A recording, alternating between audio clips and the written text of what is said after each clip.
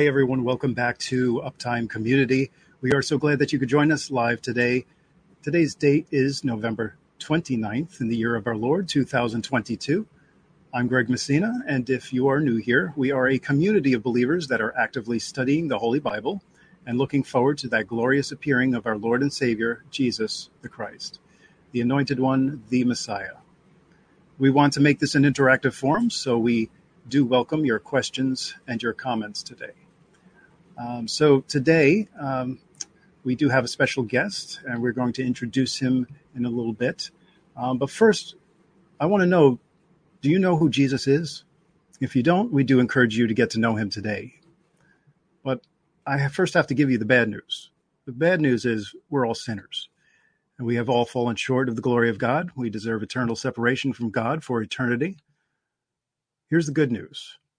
The good news is our debt, or our sins, have been fully paid for by the finished work of Jesus Christ on the cross. He died for our sins, was buried, and was the only person ever who has risen in a fully glorified body on the third day. If you believe in your heart that this has happened and trust in Jesus as your Lord and Savior, you are saved from eternal damnation. You will be a new creature in Christ and start to live for him, not for yourself, not for the world. Today we welcome Lee W. Brainerd to Uptime. Lee is a Bible teacher and author. His areas of study include the biblical languages, eschatology, prophecy, apologetics, and major theological controversies, ancient history, and electric universe cosmology. He was saved in December of 1978, and in the fall of 1980, he came under strong spiritual exercise from the Bible, which led to significant changes in his life. He believed strongly that God was calling him to be a Bible teacher. So we will introduce Lee to Uptime community, but first I do want to open up with our usual Uptime panel. And of course, we do bring back Brother Bob and Brother Robert. Hey guys, how's it going? Good evening. Good to see you guys. Good to see you. Great to see you. And looking forward to this tonight. Yes, it's going to be a good show. Yes, this is going to be great. It's great to have him on. Brother Kevin is not going to be able. Brother Kevin is coming on late, and I just heard back from him, so he will be coming on. I haven't heard back from Brother Michael. Michael Pels, I believe he is still under the weather. He's not feeling great, so so he will not be joining us as far as I know. Mm-hmm. But anyway, here's Psalm 136.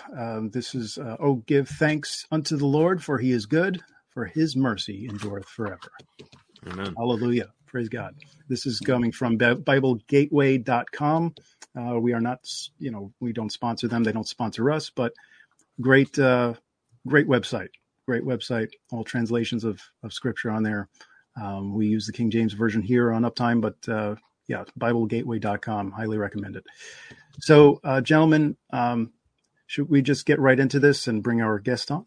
Yeah, I just want to say Lee's a great teacher of the Lord. I've watched a bunch of his videos. I've actually watched the videos of his like over the summer and stuff like that. And I tell you what, this guy has some information that I think a lot of people here, especially on my channel, would love to hear right now. So, of course, the enemy's already trying to interfere. So evidently, Lee has some incredible stuff to share. So let's just get into it. Audience of your Uptime community tonight. This is a great blessing. Yes, great. Thank you. Without further ado, Lee Brainerd. Sorry, I was on mute there for a second there, but thank you for coming on. Do apologize for that. So thank you for coming on. Yes, it is great to have you. For people who don't know Lee, you can go to his website, and this I'm going to pull it up right here. Let's see here. And that is his website right there, soothkeep.info. You can go to his website there. He also has a YouTube channel, youtube.com/@soothkeep. So you can take a look at his information there. But we are so glad to have you on, brother. And you have so much to talk about today. So we want to get right into it. And Lee, why don't you start with who you are, how you came to the Lord, and then tell us a little bit about your research before you get into your presentation tonight. So please take it away.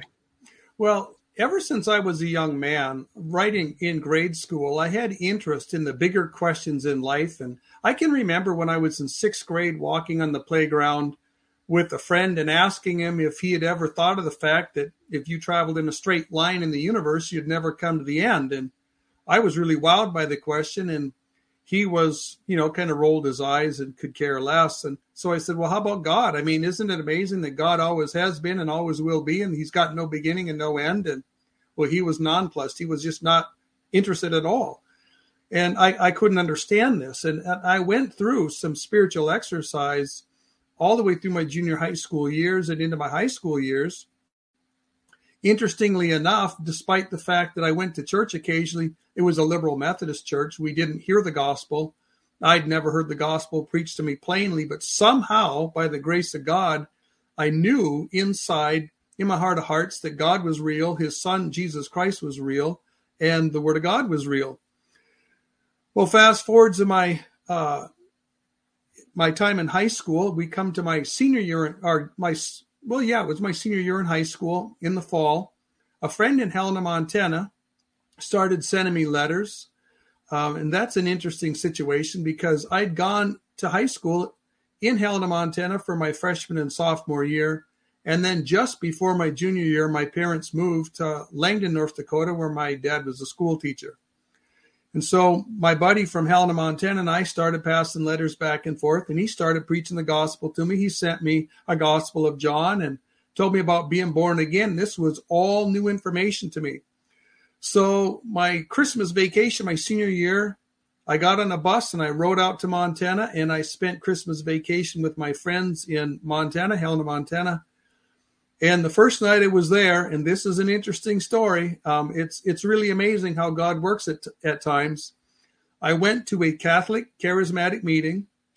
And, with the light I have now, I look back and there was not a lot of light there. But, you don't have to have a lot of light to shine to someone that's in the darkness for them to see the light of Jesus Christ and to be saved. These people, they opened up the Bible.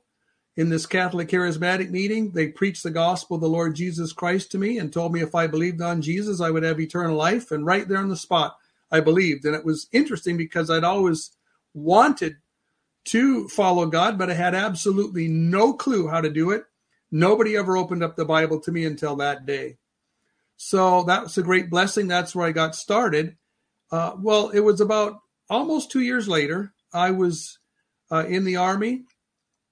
I was at Fort Lewis, Washington, in the 2nd Ranger Battalion. We were in a Ranger Indoctrination Program. And one of the guys that was there training with me was a born-again Christian, and he discovered that I was a born-again Christian, and he started pursuing me pretty heavily and made sure that we were bunkmates in our training, and then got in the same room at the 2nd Ranger Battalion. Well, we'd been in the Ranger Battalion for just a few days, and he asked me where my Bible was. He wanted to show me something, and I didn't have a Bible. And he said, "What, are you crazy? Are you nuts? You're a born-again Christian. You don't have a Bible on you? What's wrong with you?" So we get in his car, and we drove to the local Christian bookstore, and he bought me a King James Study Bible. And that was the beginning of the end of my old life, so to speak. Once I got into that Bible, starting the Gospels and working through the New Testament and getting up to the book of Revelation, and I was hooked. I've never looked back. Since that time, I have pursued the Greek to learn to read the New Testament in the original language. I've pursued Hebrew to learn to read the Old Testament in the original language. And I've added some German and some Latin. And it's just been a great blessing. It didn't take long, and in eschatology, that is Bible prophecy, became my favorite subject, and it is still my favorite subject today. So since that time, I have been, just on a strong path of studying the Word of God and reading the best books by the best men that I can find on any subject. Awesome. Thank you so much for that. Appreciate that. It is very interesting that you bring up some very interesting points. Some that I have not heard before, specifically in regard to Revelation, and hopefully you can bring that up tonight. And that is talking specifically in the area of chronology. the overlapping chronology in which most of us are used to, that end-to-end chronology of all the seals that we talk about. Yeah, and I found that absolutely fascinating because I've always been under the assumption that it goes from end to end in each seal. Sometimes, I mean, that's just kind of ingrained in our minds. Right. Where that's not the case, is it? It's it's a overlapping chronology, and everything goes from one spot all the way to the end of the book of Revelation and all the judgments. So that is amazing, brother. Amazing. I have to be honest with you. We give praise and glory to God, of course, on that. But, he has used you in bringing that to the table. And will you be bringing that into your presentation? I will. In fact, I can just take a couple minutes now for an introduction to it, because there's an interesting story to how I came to these conclusions. It was about, I'm going to guess, like 26, 27 years ago. I got my foot crushed in an industrial accident, and I was laid up for 2 years. In fact, for close to 6 months, I was on my back in bed on intravenous antibiotics for a bone infection in my foot. And during that time, I basically, well, you could tell, if you're in bed, you got nothing to do but read. I was working on my first book I wrote, which was an answer to the pre-wrath rapture. And they make their whole case the location of the day of the Lord. They got a very technical location of it, with like the opening of the sixth seal up to the seventh seal. And I didn't know what was wrong with that system, but I had a gut feeling. I could just tell something was wrong with it. So I made an effort, and I spent months reading the entire Bible over and over, cover to cover, looking for everything I could find on the day of the Lord, finding every passage that mentioned the day of the Lord or the great day of the Lord, finding every passage that mentioned the signs in the heavens that herald the day of the Lord. Once I had all those passages, Old Testament, New Testament, then I started charting them together and understanding that wherever those signs are, they have to appear at the same time. There's not 2 or 3 or 4 sets of these things. And once I did that, I was shocked, because I concluded that the day of the Lord in a technical sense was the actual day of the second coming. That's the sunrise. And then the 70th week is the day of the Lord the day of the Lord dawning, really, so to speak. And then the rapture is the morning star, which is I guess you could call it the crack of dawn of the day of the Lord, or the morning star of the day of the Lord. All of a sudden, that just opened up prophecy to me in a great big way, because every day of the Lord passage in the Bible is going to be angled at one of those senses. It's going to be angled at the morning star sense or the dawning sense. Most of them are the sunrise sense. And once you line up those day of the Lord passages, you are forced to overlap the seals, the trumpets in the bowls in the book of Revelation. And then everything starts to make sense. Everything makes sense. The first seal, for instance, yes. Why would the first seals, the rise and reign of the Antichrist, how is that going to open and shut within 3 months? Once he's in the seat, he's riding hard all the way to the end until we have salvation come down from heaven. And that's just true with all the seals. Right. Very interesting. Very interesting. Well, you have a presentation for us. But before we get into the presentation, gentlemen, do you have anything to add to any of this? Yeah, I was saying, I love watching his videos. I went through a bunch of your videos, Lee. And, we just went through a beginning of a new Shemitah cycle. And I love how the fact that you point out that the rapture resurrection will not be tied to a feast day or beginning of Shemitah cycle or anything like that, And I think a lot of people will be very interested in hearing you talk about that now, because if we are in the new Shemitah cycle and we're like, 2 months into this thing now? Yeah. People are like, what's going on here? Are we in the Daniel's 70th week? Are we waiting until you mentioned in one of your videos that if it goes to 2020, if it begins at 2029, you mentioned that'll be too late. But if it began in 2022, it would be too early. Yeah. So you were thinking more like 2024, 2026. Yeah. So that was really fascinating. So maybe you want to just lightly touch on that tonight if you can. Yeah, Remember. well, because of some of my teaching on the subject, I've had some people write me some frustrated emails or social media connections and say, what, you don't think the Shemitah cycles or the feasts are important? I said, no, I think they're very important. Yeah. That is the work of God. It's just that the church is distinct from what God is doing with Israel. And when you look at some of the material that some of these brilliant Bible teachers have brought out that pertains to the things that are, things that have happened over and over again on certain feast days or certain Jewish calendar days, and things that are correlated with the Shemitah cycle, you realize God is using these Jewish things as a testimony to the Jewish people. They need to wake up and see the true Messiah. Because judgment. It sure makes sense, Yeah. God is a God of order. I mean, why would he not do it that way? Absolutely. You know what I mean? When you look at how he's honored the feast days already, sure, is an honor to the Jewish remnant, and then the Gentile church gets a blessing out of those things. Yeah. It's going to happen again. Those feast days are going to be fulfilled not just close, but on the money with the Jewish people. And there's going to be massive blessing to the Gentiles coming out of those fulfillments. Amazing. Amen. Yeah, this is exciting stuff. So I think you just came in at the right time. I mean, really. So I believe God orchestrates everything. So anyway, anything else, gentlemen, before he gets into his presentation? No, let's get into it. I want to hear. All right. Yeah. All right, let's go. Okay. So is this where you wanted to start? Okay, there we go. I'll just start right here. Yep. This is a slide presentation that I gave at the Pre-Trib Study Group Conference last December. I'd gotten a surprise invitation about 2 weeks before the conference was scheduled to go. Tommy Ice contacted me and said, hey, you want to take my spot and give your Ephraim the Syrian pre-tribulation rapture passage discoveries? And I said, sure. I'd never done a PowerPoint presentation before.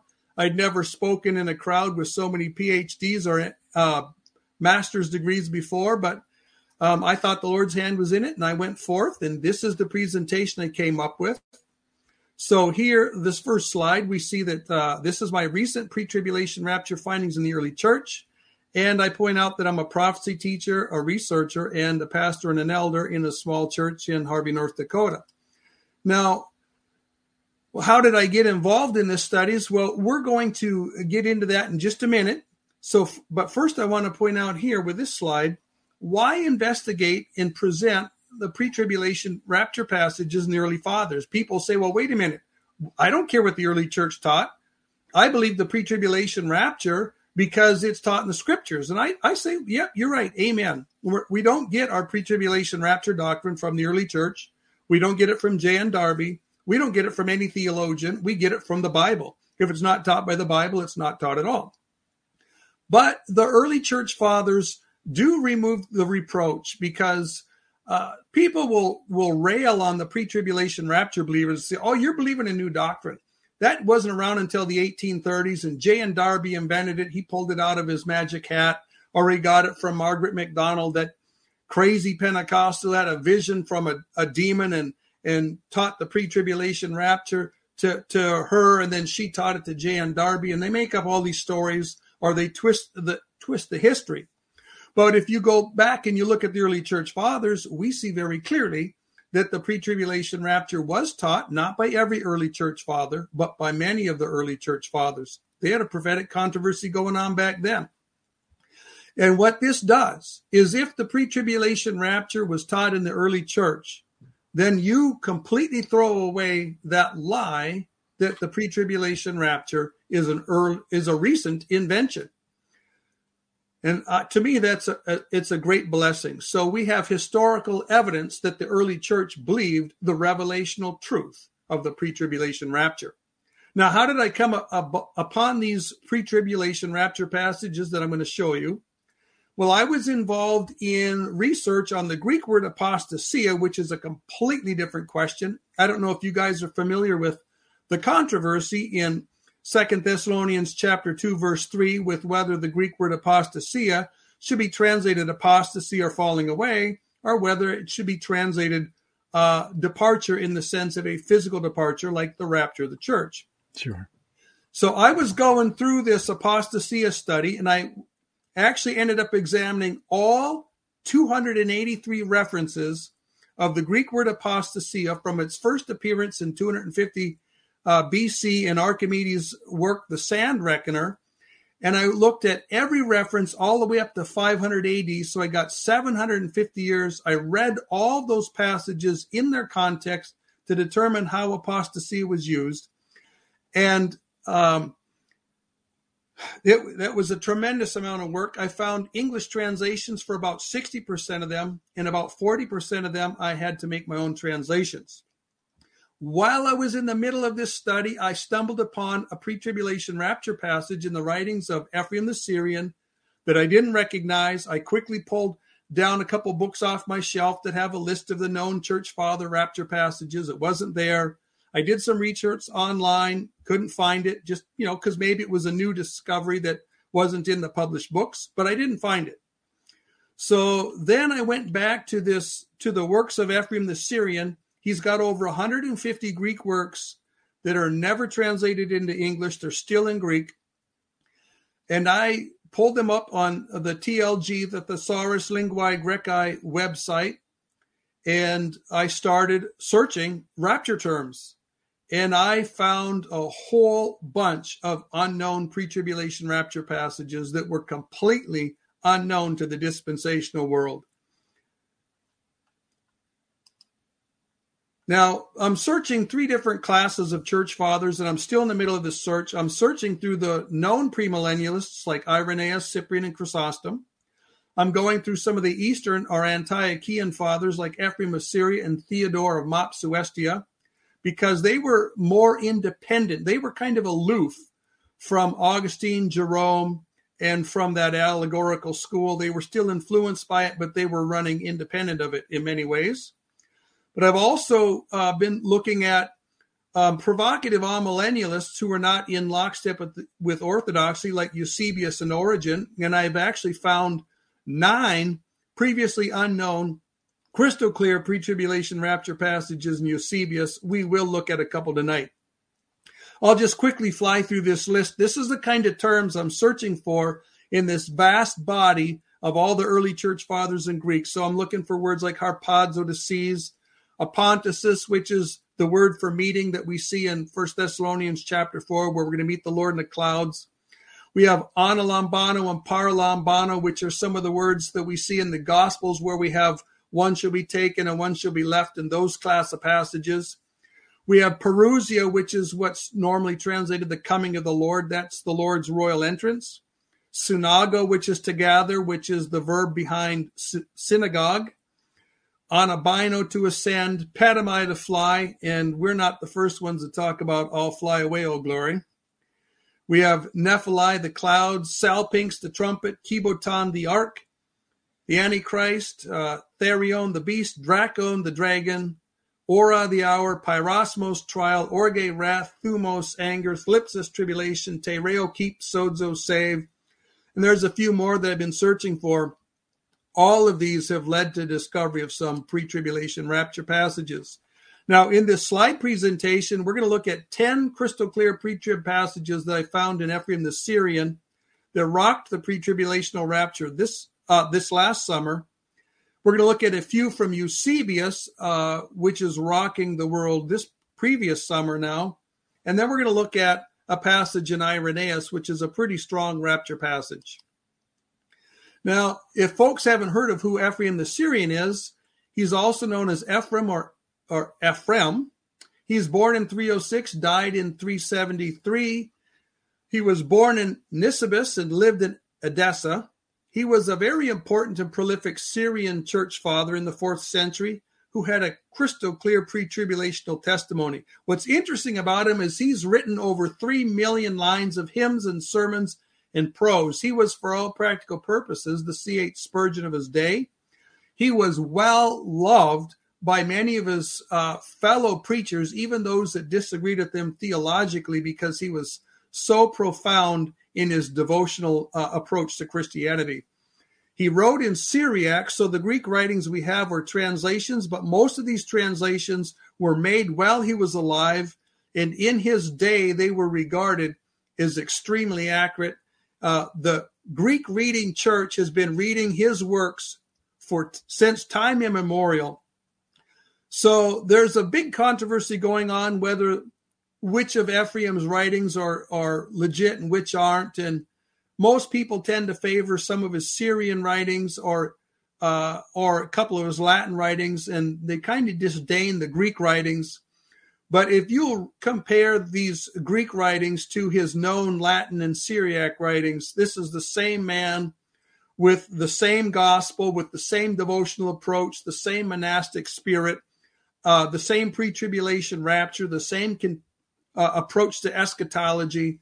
I think it's primarily the liberals who don't like his conservatism, and it's the post-tribulationists who hate his pre-tribulationism that try and find fault with Ephraim and call him a pseudo-Ephraim. But here, let's look at the first passage that I discovered in Ephraim the Syrian. It's in 55 Beatitudes. And it says, "Blessed is he who unceasingly remembers the fear of Gehenna and hastens to sincerely repent, for he shall be delivered from the great tribulation." Now, how can you get any clearer than that? To me, this is just absolutely amazing. Now, sometimes people look at some of his writings and say, well, man, this just seems to have just a little bit of a sliver or a taste of a works-based gospel. You know, it's performance-based. Well, yeah, he was in the monastic circles. His gospel is going to be tainted. But nonetheless, he clearly believed in a pre-tribulation rapture. Anyway, this is on Sermon on Repentance and Judgment and the Separation of the Soul from the Body. And this says here, "For the elect shall be gathered prior to the tribulation, so they shall not see the confusion and the great tribulation coming upon the unrighteous world." Now, very fascinating here, because one of the terms that was used in the early church for the time we call the Great Tribulation is confusion or chaos.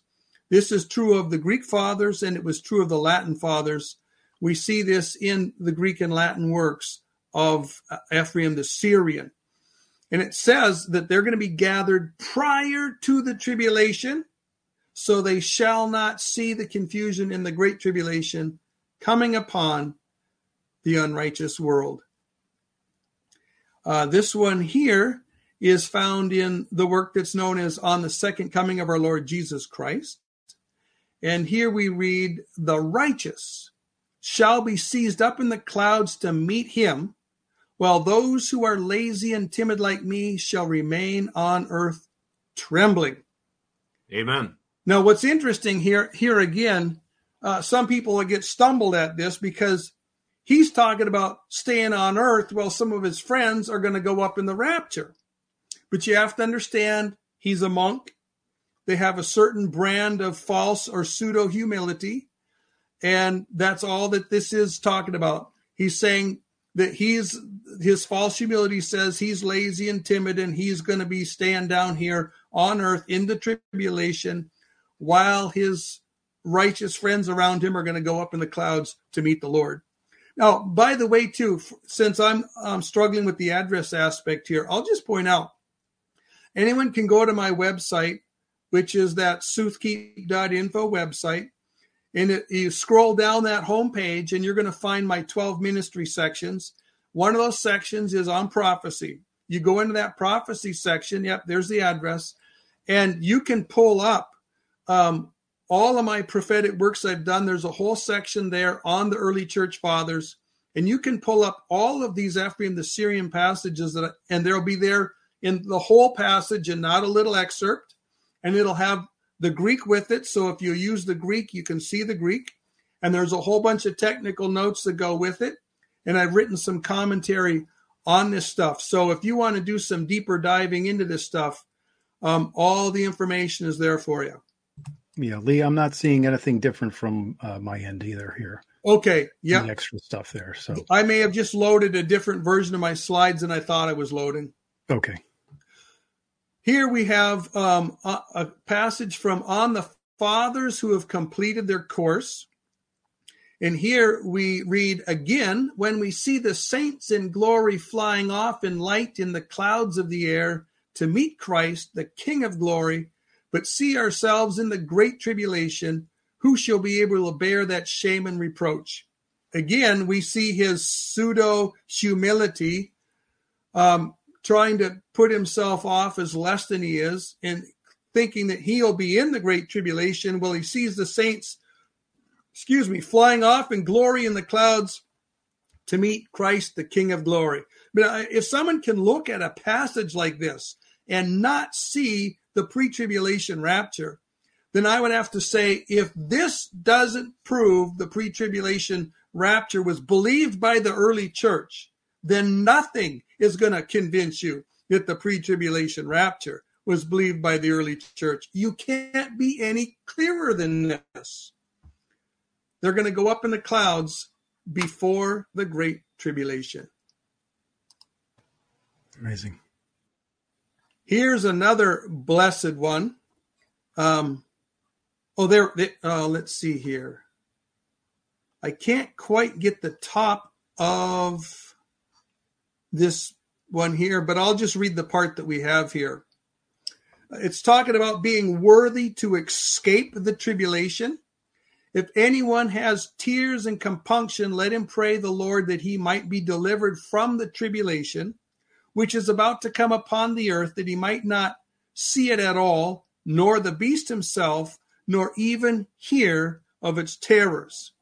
And this is from Sermon on the Advent, the End, and the Coming of the Antichrist. So here again, there's people that are going to, there's people that are going to escape the tribulation.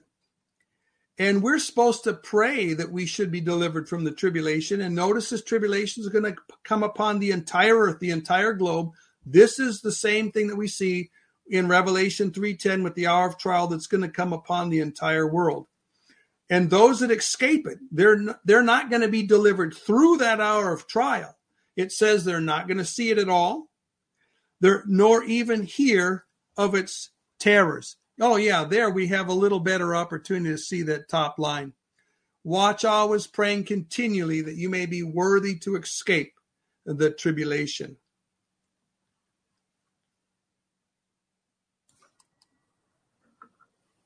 Okay, here's slide 13. This is from a work called On Patience and the Consummation of This Age and on the Second Coming. Let us take up the full armor, that we may be able to fight the good fight, that we might be delivered from the wrath coming upon the sons of disobedience. So we've seen passages that he's written where he's talking about the great tribulation, but he also has passages that equate that same time or call that same time wrath. So in his mind, the time of wrath and the time of tribulation were synonymous. Very similar thinking to a modern dispensationalist, a modern pre-tribulationist. Here in a sermon on the resurrection of the dead, he wrote, "Count us worthy, O Lord, of the rapture of the righteous when they meet you, the Master, in the clouds, that we might not be tried by the bitter and inexorable judgment." Here we got a third description now. We have a tribulation, we've got wrath, and we've got judgment. He calls it bitter and inexorable judgment. So when you go to meet the Lord in the clouds, in his mind, you were escaping the great tribulation. When you go to meet the Lord in the clouds, in his mind, you were escaping the bitter coming judgment. When you go to the clouds in his mind, you were escaping the time of wrath at the end of the age. This one's in a work called The Destruction of Pride. Take us out from the coming fear and count us worthy of that rapture when the righteous are raptured in the clouds of the air to meet the King of glory. Now we got a fourth term that he uses for the time of tribulation, and he calls it the coming fear. Very interesting concept. This is not altogether uncommon in the early church fathers to regard the tribulation as the time of fear. They use fear in the sense of the thing that's coming to us, not merely with the fear that we have in our heart, which we call this fear, but they would call the thing that terrifies us, the terror, they called the fear. Slide 16 is from a work called How the Soul Ought to Pray God with Tears. Blessed are those who cry day and night that they should be delivered from the coming wrath. And this one's in on the blessed and the cursed. Blessed are those who cry day and night because they shall be delivered from the coming wrath. So if you notice now, he has great tribulation, tribulation, wrath, judgment, and confusion all used as synonyms. He's got no quibbling distinction between tribulation and wrath. He does have false Christians left behind at the rapture. And he uses a broad variety of rapture terms like gather, fly, seize, deliver, remove, and meet in the clouds. And he has the prepositions ek and apo used to emphasize exclusion from the wrath. And he expected the rapture before the coming of the tribulation. We don't need to compare the Greek and the Latin Ephraim, but this stuff is on my website if someone wants to look at it. Now, Irenaeus is an interesting man because some people have claimed that he teaches a post-tribulation rapture. Now, he was born very early. He was born around the year 130, and he died around 202. Tradition has that he was a disciple of Polycarp, and Polycarp was a disciple of John. So he's not very far removed. He was, when the apostle John passed away, he was born less than 40 years later. He was born in Turkey. He was a bishop of a community in France, Lugdunum, which is now Lyon. He was definitely premillennial and pre-tribulational. And his premier work is called Against Heresies. Now, tragically, most of his works have not survived because most of the early church fathers who believed in premillennialism had their premillennial works banned and burned and confiscated. They were destroyed. But here his passage in Against Heresies, 529:1, we read, when in the end the church shall be suddenly caught up from this, it is said, there shall be tribulation. So a time is going to come in his mind. We're going to be in the end of the age. The church is going to be suddenly caught up, and then there shall be tribulation. So I run through the Latin here, and I run through the Greek here for the deeper scholars, and they can peruse these slides at their leisure, if they please. If we take a closer look at this passage, I point out that the being taken up is analambano. It's a present passive participle. It means being caught up. And then we have, it's a circumstantial participle that contextualizes the phrase, there shall be tribulation. So when the church is being caught up, it's at that time that there's going to be tribulation. In other words, you could say once the church is caught up, the tribulation is going to happen. Now, the Greek in this passage of Irenaeus actually is more emphatic than the Latin, because instead of the ambiguous when the rapture happens, the tribulation shall happen, we have once the rapture happens, or of the rapture happening. So it's, in my mind, this is a pretty clear rapture passage. And by the way, I am working on some Irenaeus material that I am going to be putting up on my website in the near future. So if you're interested in the argument that proves that Irenaeus is a pre-tribulationist and explains why people make a mistake in the passage that seems to say he's post-tribulation, all that is going to be explained on my website. Now, Eusebius was a little later. He was born around 260, died around 340. He was a bishop of Caesarea. He's a very influential scholar. You may have heard of his work, Ecclesiastical History. Now, he was suspected of Arianism, and he was definitely influenced by the allegorizing of Origen, and he was a favorite of Constantine. But despite his amillennialism, he was still a pre-tribulationist. And that was the same thing with Ephraim the Syrian. He was amillennial, but he was clearly pre-tribulational. So in the early church, amillennialism and pre-tribulationism were very distinct issues. Now, in Eusebius, we read here in a fragment from Daniel, it's fragment Epsilon. The Apostle Paul was moved to write in this manner on the second coming of Christ. For the Lord himself shall descend from heaven with the command, with the call of the archangel, and with the trumpet of God, and so forth. But the same apostle also set forth in order in his prophetic writings the ultimate coming of the Antichrist in his depravity, and after this, the glorious appearing of our Savior.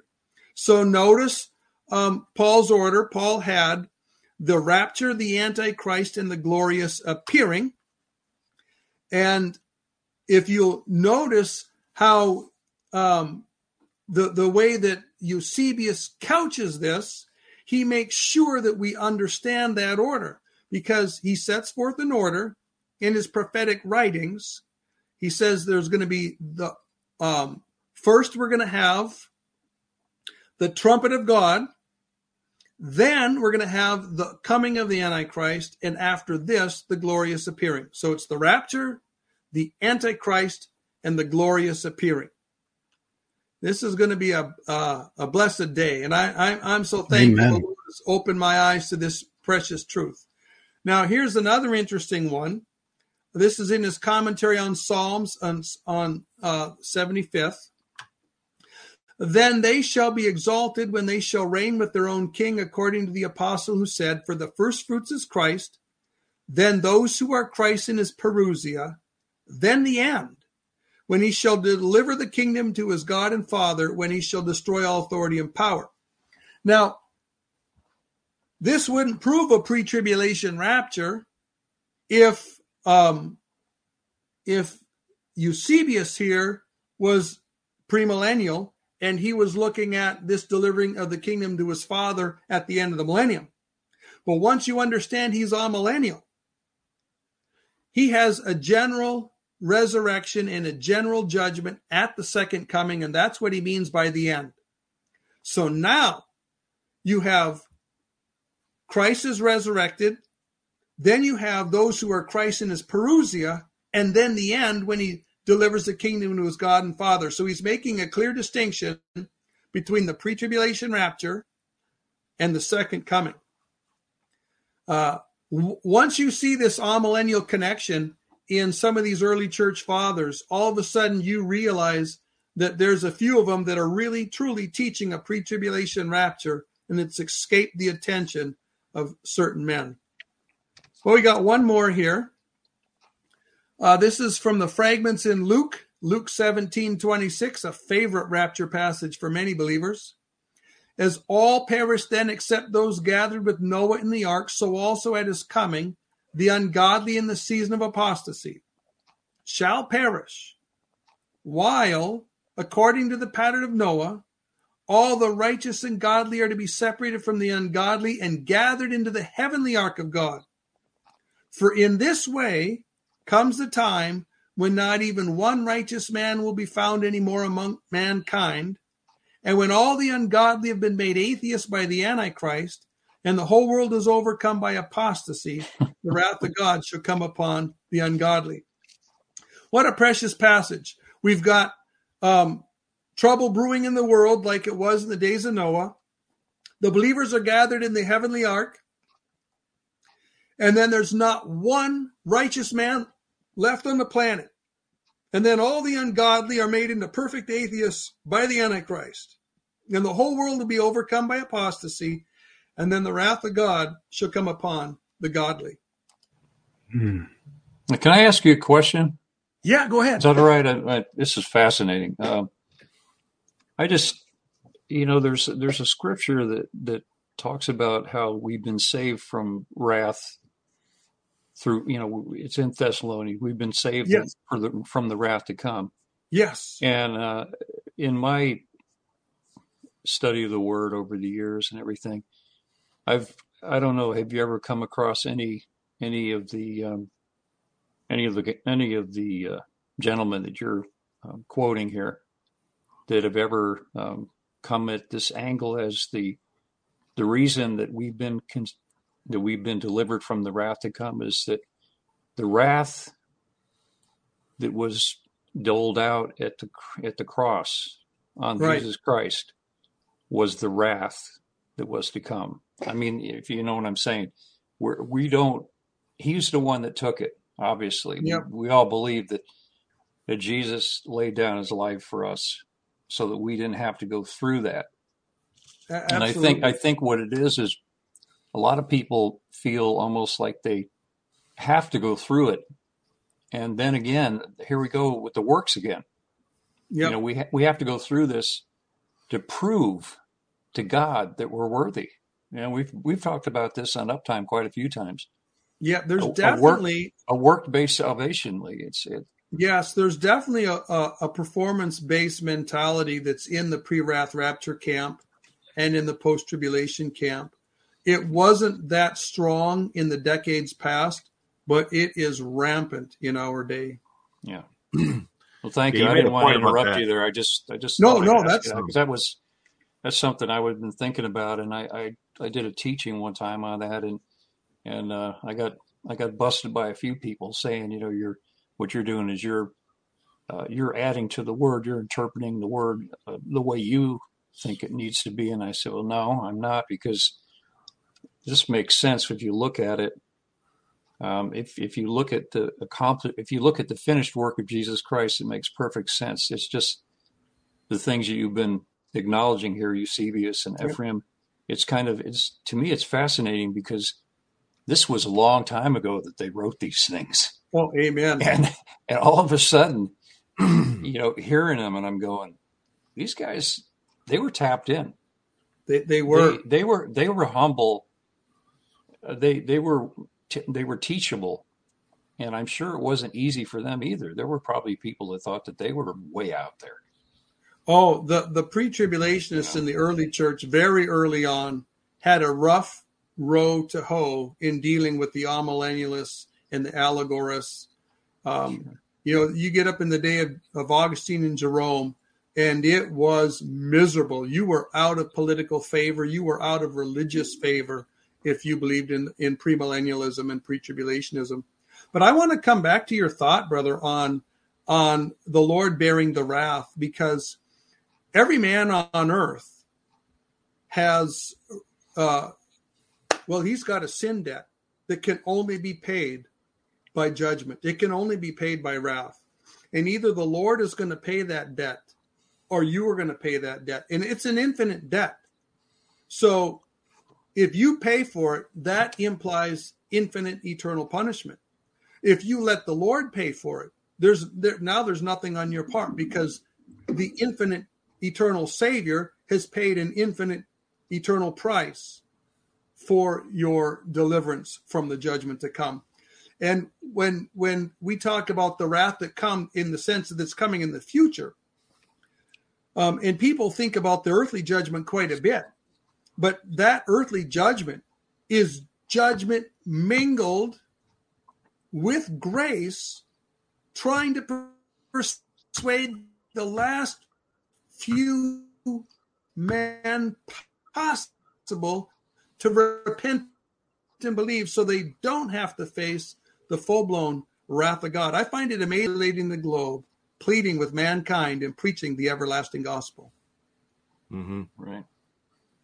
Well, see, that's the fascinating thing about it. That's what makes Christianity such a unique belief, because it's not. I personally don't believe it's a religion. I believe it's a way of a father with his children, and the love of God is what calls a man to repentance. Knowing His Word And, understanding it, it talks about the natural man doesn't receive the things of the Spirit of God. He can't, because they're spiritually discerned. But what happens is once you get born again and you start to really understand these things, you really get, it opens the eyes of your understanding.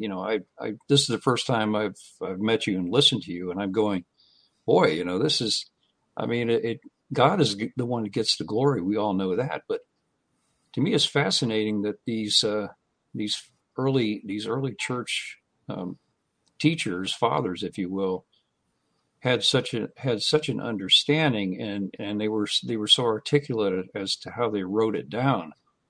So they're really, it talks about Romans, man has no excuse. Once you're presented with the truth, you either reject it or you accept it. And Amen. But it's still with the great love and compassion that God does this. He doesn't do this. He doesn't want anybody to suffer. He wishes all men to be saved and come to the knowledge of the truth, it says in the Word, not a knowledge of a truth or a knowledge of the many truths, because there's not many truths out there. So anyway, I've talked too much already. No, and I think the point that you brought out, brother, is so important, and it's critical in our day, I believe, that God really does present the gospel offer to the entire human race. It's not merely intended for just a small percentage. That Christ Jesus really did taste death for every man, and that he's put the ball in man's court. He's already extended that first effort of grace to all men, hoping that they will turn, praying that they will turn, wishing that no man should perish. Mm-hmm. It's tragic in my mind that we've lost so much ground in the past few decades on understanding that the gospel is for the entire human race. Yeah, I've said many times, just give Jesus a chance. The teachings that I do, I'll say that a lot. That's what I was challenged with when I was into Buddhism, when I went to my first fellowship. Yep. The man said, give Jesus Christ a chance. And here, just why not give him a chance? And I thought, well, why not? And I'm real thankful I did. Amen. It hasn't always been easy. And the life of a believer can be tough at times, but it's a whole heck of a lot better to know the Savior than to not know him. I'll tell you that. Oh, amen. One of the sweetest thoughts to me, ever since I'm a young believer, I've loved Bible prophecy, but one of my favorite topics in Bible prophecy has been the glories and the blessings that are offered to the believer in eternity, whether we call it heaven or whether we call it the eternal state. God is such an amazing giver. When you stop and think that all he asks for is our feeble little handful of faith in our cracked vessel that bears that feeble little bit of faith for one short lifetime. And what do we get in return? An eternity. We get eternal life in an infinite utopia where there's infinite energy, infinite resources, infinite time, and infinite opportunities. So we got one short little life down here to be a good soldier, and we got one long eternity to be a fulfilled human being. I get excited when I think about that. I can hardly wait. Yeah, it's pretty amazing. There's a phrase, love so amazing, so divine. It's really, that's the thing that drew me. God is the one that draws us. He knew that from before the foundation of the world, we were all going to believe. Mm-hmm. When I was going through all my things, he knew that one day that I would be a seeker. I would search for the truth, and made it available for me to find it. And I think there's a lot of people that are tuning in tonight that may be in that same camp, Lee. They may even think that there's really no truth and there's no hope, and this crazy world is spinning out of control. But there is a truth and there is a hope. Amen. There sure is. Amen. I love how you talk about the infinite resources, the infinite time and opportunities and stuff like that. You know, you can really let your mind go crazy. I was listening to one of your videos where you're talking about how, you know, you said that there's so many minerals and natural resources that you find on 1 square mile of an asteroid that has been mined. It's more there than what's been mined from the entire Earth since the history of man. Yes. You know, so I'm thinking to myself, you know, I never thought about that. I was like, what in our mortal bodies, we'll be able to access that stuff, go there and mine it, get it. And will the Lord allow us to build worlds? He already has the planet. We go there and we develop it. I would love that. Oh, I would amen. love to do that. I mean, I probably will hardly ever be here on the earth. I'll be a general contractor, just going planet to planet to planet to planet. That's what I want to do, man. Amen. Amen. Yep. You know, people have some interesting views of eternity. I think what they need to understand is in the resurrection, we do not cease to be human beings. We cease to be sinful human beings. Mm-hmm. So in the Gospels, when the Lord says, he that loses his soul for my sake and the sake of the gospel shall keep it, but he that finds his soul shall lose it. Well, soul there, I think most versions say life. He that finds his life shall lose it, and he that loses his life shall find it. But it's actually the Greek word soul. The soul is the seat of your desires, your interests, your preferences, your tastes, and what you like and what you dislike. And what the Lord is saying is, I want you to just take living your life for your own tastes and desires, set it aside just for one short little life, and come follow me and seek what I want down here. And then you get your soul back, and you get it with infinite interest in my infinite eternity. Well, how can you lose with a deal like this? We're giving up trying to find happiness in the outhouse in return to find happiness in infinite utopia. I mean, right. This is a no-brainer. I love, and you mentioned that in another one of your videos. So many great nuggets I get from your videos. Highly recommend subscribing to this channel. When I post this video from my channel, make sure I put your link below. Got to go check this guy out, guys. You'll love his teachings. You made a mention that Jesus Christ, his works at the cross, his blood that paid for our sins, is the greatest thing that God can ever give us. That's right. That's the greatest thing. All right. Eternal life. So you made a point about God's given. That is like the best thing in the world, the best thing ever. And now you're going to say, okay, well, is it okay if I can go over to this planet here? Can I go over there? Would that be okay?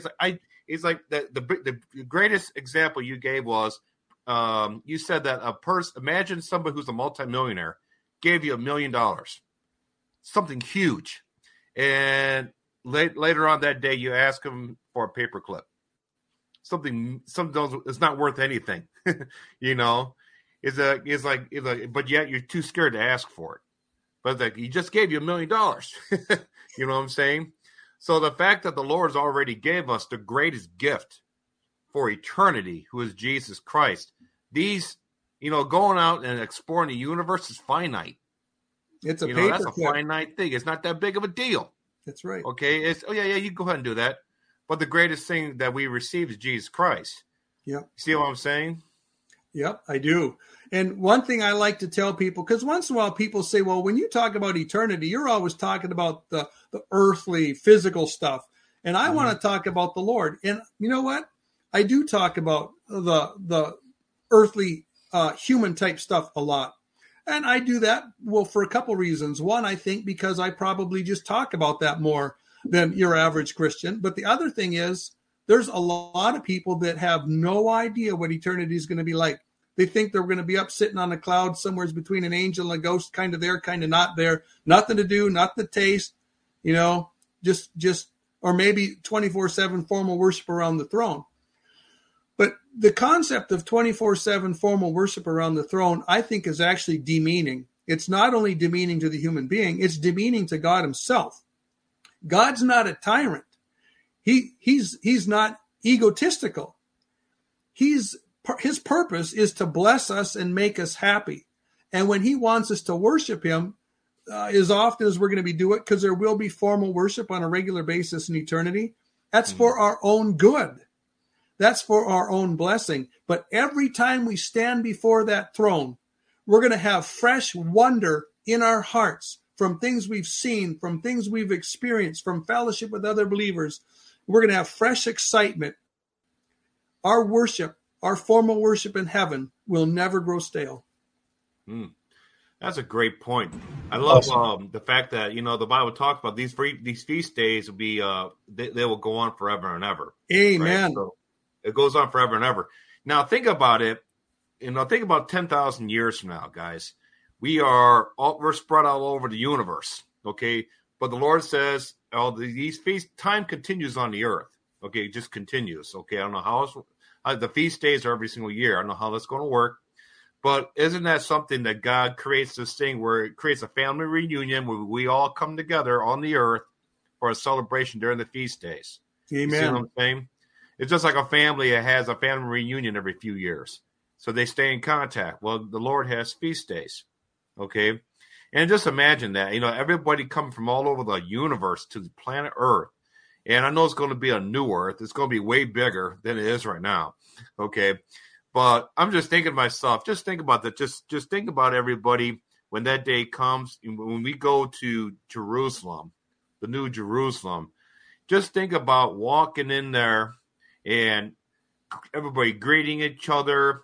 You're going out to dinner, you're dancing, there's music, there is just sitting down, relaxing. Just imagine what that is like when people are coming together for these feast days.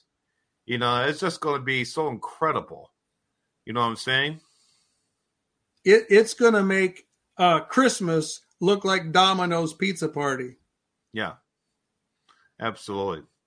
That's very good. All right, should we get back to your presentation? What do you think? Oh, yeah, I think there's a couple more slides. We can finish that. Here on this slide, I just point out that some of the early church fathers were amillennial, and historically, nobody has taken the time to look in the amillennial church fathers for pre-tribulation rapture passages. I think it's worth the investigation. There's some that obviously were going to be very anti-pre-trib, but the pre-tribulation rapture issue and the amillennial issue were very different. In fact, if there's anybody out there that's actually working on a doctoral degree, you might want to consider doing your doctoral thesis on early church amillennials who were pre-tribulational. You will probably be the first person to ever write a doctoral dissertation on this subject if you cover this. And if you want information on it, you want the leads, just email me and I will send you what I got and point you in the right direction and help you out. And if you need some help with the Greek, just shoot me an email. But anyway, this really needs to get out. So the conclusion to my whole little presentation here is that we've looked at 10 previously unknown pre-tribulation rapture passages in Ephraim the Syrian. We looked at a very clear one in Irenaeus. We looked at several from Eusebius. I've actually got 6 more from Eusebius for a total of 9 crystal clear ones. So there's a whole lot more pre-tribulation rapture testimony in the early church than we had originally anticipated. That testimony was much broader and deeper. And I think the broader and deeper we go into these untapped early writings, both untranslated Latin writings, untranslated Greek writings, untranslated Syriac writings, we're going to find more pre-tribulation rapture testimony. So there's a whole lot of work out there. And if there's anybody out there that's a Greek scholar, Latin scholar, or a Syriac scholar, and this comes your ears, consider taking part of this project up. There's a lot of work to be done for a blessing to the pre-tribulational camp. So here's my last slide. I love the whole concept of being a soldier for the Lord Jesus Christ. And if we can understand that we're down here to be soldiers for him, and we're not down here like our picture for what the Christian life should be a picture of the battlefield, the battleground, not a picture of the playground. Our Christianity is not a Sunday school picnic or church camp 24/7, 365. It's a battlefield. And on the battlefield, you get hungry, you get tired, you get discouraged, you get wounded, you get covered with dirt and mud and ugly. And, oftentimes when I hear people say, oh, man, I'm just getting so tired, so exhausted, and they start questioning whether the Lord loves them. And I say, hey, wait a minute, you can't go there. You're dirty, you're tired, you're hungry because you're giving it on the battlefield. This is one of the most honoring things that you can do for the Lord. And God is going to make it worth your while, because our light affliction, which is but for a moment, is going to work for us a far more exceeding and infinite way to glory. In fact, we read also in Romans chapter 8 that our present afflictions are not worth comparing to the glory that shall be revealed in us. So, folks, we got one short life to be a good soldier. We got one long eternity to be a fulfilled human being. So give her with all of your gusto. And when you run out of gusto, give it with gumption. Amen. Amen. All right. Amen. Thank you, Lee. Appreciate that presentation, brother. That was amazing. There's things going back and forth in the chat comments. I do understand people sometimes get a little confused about, in regard to salvation, in regard to what it means to be worthy. Can you elaborate a little bit more on that aspect of it, and specifically what it means to be a true follower of Christ? Because you do believe that once you're truly saved, you are saved. Oh, absolutely. Yes. One of the difficulties that we face is sometimes very zealous Christians with relatively good motives start doing too rigorous of fruit searching in trying to determine whether people are believers or not believers. And folks, I want to discourage you from this. While the Bible does say you will know them by their fruits, you have to decide what kind of fruits you're looking for to determine if they're alive. You are not supposed to be looking for fruits of health to determine whether someone has spiritual life. You're supposed to look for signs of spiritual life. Let's say you're from the North Country up here. You're in Minnesota or North Dakota. You're going ice fishing. And one of your buddies falls through the ice. And he's under the ice, the cold water, for 10 or 15 minutes. And then there happens to be someone there that's a sheriff's deputy, rescue guy. He throws the scuba gear on. He goes down, pulls your buddy up. They pull him up on the ice, and they check his pulse, and they get him to breathe again. But they say, you know what? He's only breathing 3 times a minute. And I don't regard it as you're alive unless you're breathing at least 15 times a minute. So, and his pulse is really, really weak. The blood pressure is too low, and he's got about 10 beats a minute. So, you know what? I think he's dead. No, you can't do that. You can't do that. And that's what people do when they come to struggling believers, whether they're new babes struggling with the sins of the flesh they haven't got victory over yet, or whether you're talking to young believers or even mature believers really going through a hard time, struggling with besetting sin, falling into backsliding. And they say, oh, I don't believe they're saved. If they were saved, they would have done that. You can't say that. Ultimately, we know believers are going to be characterized by overcoming. But you have to understand that overcoming does not necessitate they're reaching some elevated level of holiness. All it means is that they're actually going forwards over any given period of time with the Lord. And that's it. Some of us, we read in Hebrews that for the time being, you should have been a teacher, you're still a babe. And we see that all around us. Doesn't mean they're not saved. Doesn't mean they're not going to have a great eternal reward. It just means that they're not taking full advantage of what's given to them in the Lord Jesus Christ.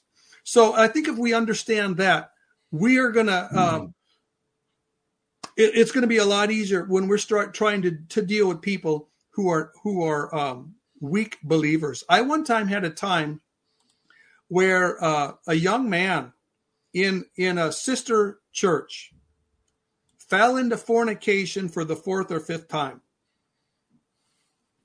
Just, he met a gal. He's working in a restaurant. He met a good-looking female that comes in, and sparks flew, and a relationship started. And this church was so frustrated with him that they put him out, and they decided he was not saved. And they weren't going to receive him back into fellowship until he admitted that he wasn't saved, and then they wanted to see him get truly saved. So I put a lot of prayer into it. And I went to these brothers, these elders, the pastors, and I visited with them. And I said, you can't do that. It's possible he's not saved, but it's most likely, when you look at the fruit that he's had in his life when he's not fallen into sin, the best explanation in my mind is he's a weak believer and he needs to get married. And so we went through this situation. I got permission from that church to deal with this young man, bring him to a point of restoration. And then I said, hey, now you got to go talk to your pastors. You need to get right with your church. You need to make it right. And he did. And now he's back in happy fellowship. And he's also happily married. The gal he was with got saved. It's a precious story. Amen. Another good fruit for everybody out there is, when you sin, well, first of all, Ephesians 4:30, grieve not the Holy Spirit, a promise which you are sealed till the day of redemption. Amen. Okay? And you're sealed, but you can grieve the Holy Spirit when you sin. You sure can. Okay. And think about it this way. When you sin, you do anything that you just feel is sinful. When it happens, you are grieving. You feel that it kind of takes the wind out of your sails. All right. So now some people do it more than others. Okay. This guy here, he's probably going through all that stuff there, Lee. But you know what, though? He's probably dying inside. He was. He absolutely was. Yeah. So if you see him going through, oh, look what he's doing. He's not saved there. But then it's like, okay, when he's by himself with the Lord, he's just crying, please help me stop doing this. Please give me strength. I just want to get through this. You don't know that he's beating his chest like that tax collector was doing. Yep. When Jesus said, I like that guy better. He's like, I'm a sinner. Help me, So, yeah, so that's a great point. Going out and trying to figure out everybody else's fruits. Yeah, we have good days. We have bad days. Right, Lee? That's right. So go ahead. We have to make sure that we have an obligation to discern. There's no doubt about it. But we want to make sure that we're not taking snapshot discernments of anyone's spiritual state, because a spiritual state is judged by a long period of evaluation on 1,000 different angles. And if you don't have that, how are you going to have discernment into somebody's life? Amen. The thing, too, is that the fact that everybody listening right now, have you ever gone through that? I know we all have. Okay. Yep. I've gone through it. All right. And when you meet that resistance, that pain, that resistance, that grieving, that is a sign. That is a sign that that is proof that you are sealed and you are saved. Amen. The fact that there is resistance in your spirit because you sinned. That's and that right. you're going through pain because of that. The ungodly have no compunction or repentance or remorse for their sin. The only kind they can have is fear of what other people think. And fear of what other people think has nothing to do with the work of the Spirit of God in your heart.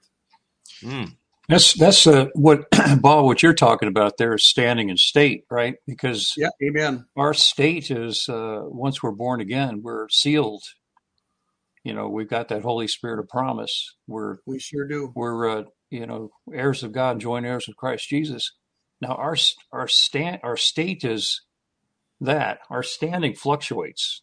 It does. It would be wonderful if it didn't. Believe me. I don't think anybody's going to argue with that one, but just like Bob was just saying, it really gnaws at you when you're outside of the will of God. Yep. It just, you kind of go,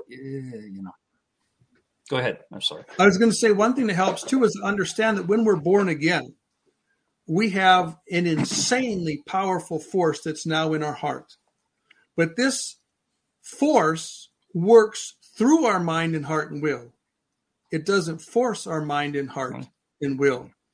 And what's a blessing about this is it's not possible for someone to be born again and for years on end bear zero fruit at all. But it is possible for someone to be born again and really struggle for a long time. We see it. We see it with young believers. And we often see it with people that have been believers for a long enough time. They should be mature, and they're still immature. And that doesn't take away from the fact that they're saved. They're going forwards. They're just not going forwards at the pace that they should. Mm-hmm. And what's interesting to me, this was really an eye-opener, and it's one of the passages of the scriptures that saved me from the bondage of a legalistic understanding of Christianity, was that at the judgment seat of Christ, there are going to be people whose entire Christian life burns up as wood, hay, and stubble.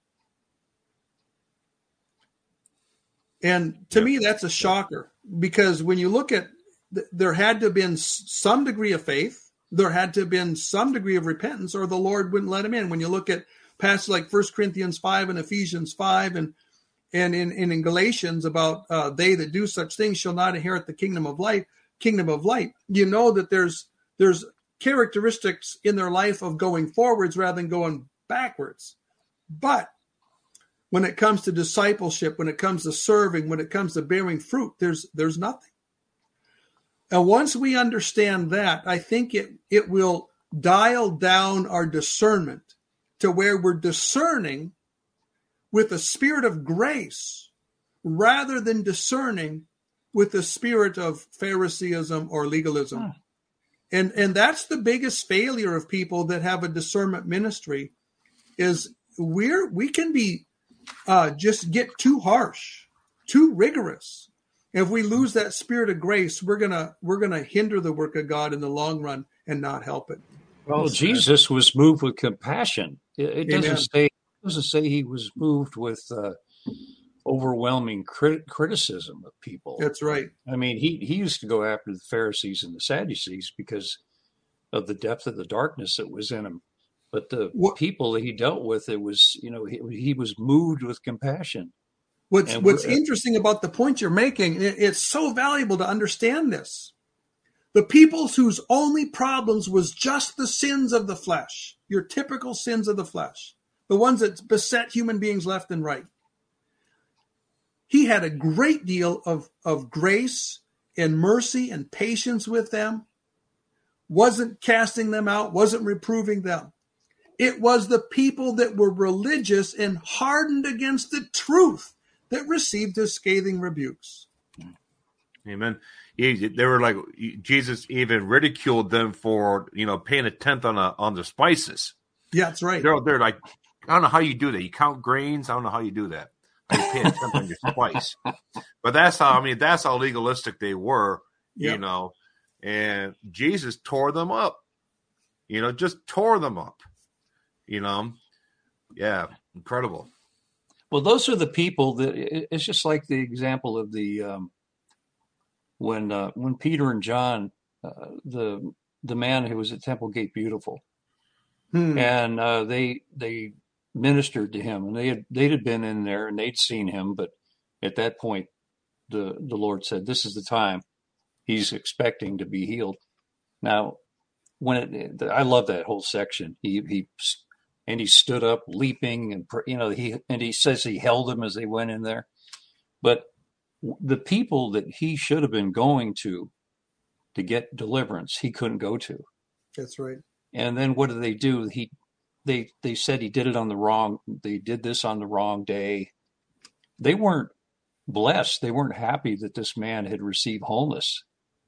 They just wanted to judge him. But that guy, he didn't care. He was so excited. He was leaping around and dancing, and they were having a good old time. And it says, and he was praising God, which probably drove them all crazy there. But the people who should have been the leaders, should have been the ones that the folks who were suffering should have been going to, they couldn't go to him. After a while, they wouldn't go to him because they were so, like you were saying, they were so judgmental and so critical. that if you didn't do things a certain way, that you weren't even, you couldn't even come into the synagogue with them. So it's. I am just so thankful for the freedom that we have in the Lord Jesus Christ, for the grace that we have, and that, yes. When we find the Lord Jesus and we find His grace, it's something that just like that experience you're talking about. This man was jumping up and down for joy. He was excited. Religion can't give that to us. No, it can't. When I was growing up, I went to church for years. Not every Sunday because, I grew up in hunting and fishing country, so we missed a few Sundays. But I was in church quite a bit growing up.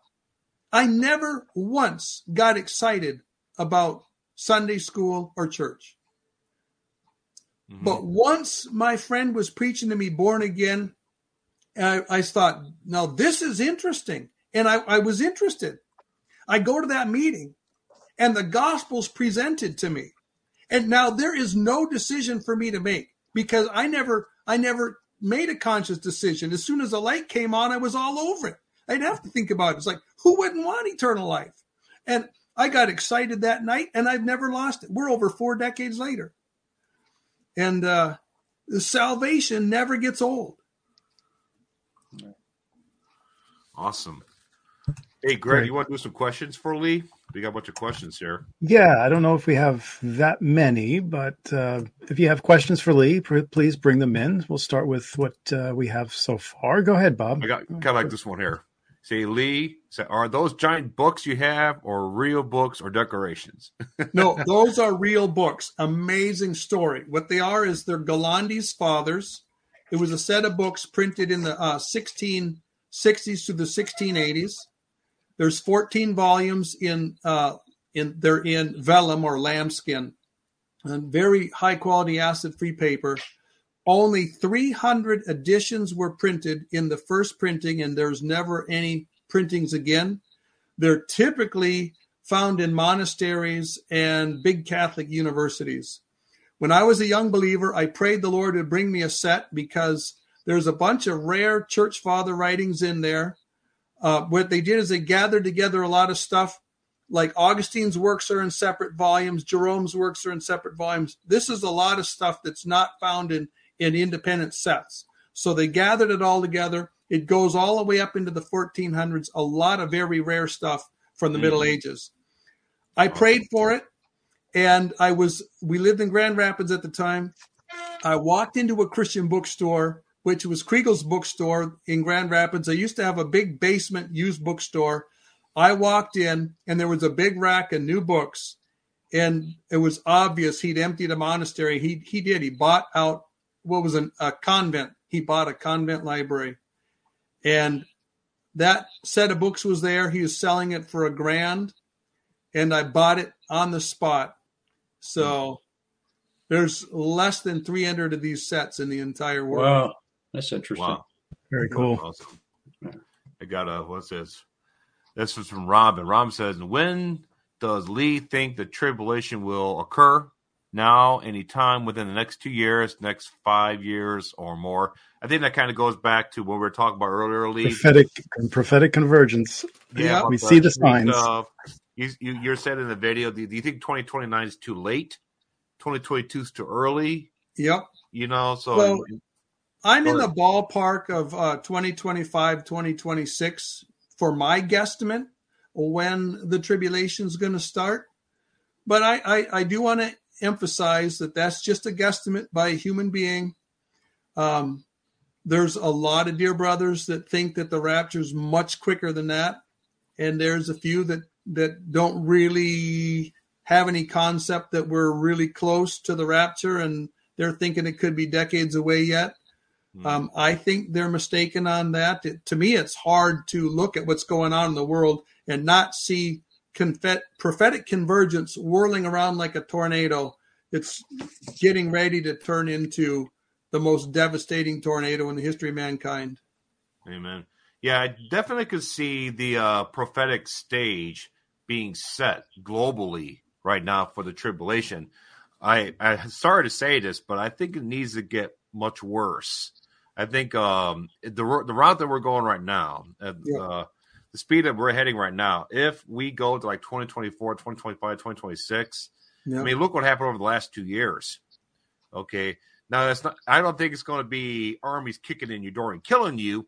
Right. It's going to be, we're talking maybe grid down where you got no power in your home for a while. You got rolling blackouts, and stuff like that. Paying much more money for taxes, But a great point you made in the video. Christians have been persecuted for 2,000 years, but you made a great point that Christians globally, the amount of Christians especially, have seen more persecution over the last 100 years than the 2,000 years combined. Yes. Okay. And that's actually a fact because, one, there's a lot more. There's 16 genocides since, I can't remember which year, but they all, of course, started with the confiscation of guns. That's all recent. 16 genocides. Okay. And the other thing, too, is that we have a lot more people on this planet now. We just hit 8 billion. So now you have a lot more Christians here than you did 2,000 years ago. That's right. Right? So more people are being persecuted. All right? So I don't think we're going to get out of this thing without a hangnail. But, I think we might have to go through a little bit more. But it's not going to be like, fire coming down from heaven, your house burning down, you're being homeless for 3 years, something like that. Yeah. I mean, what do you think, Lee?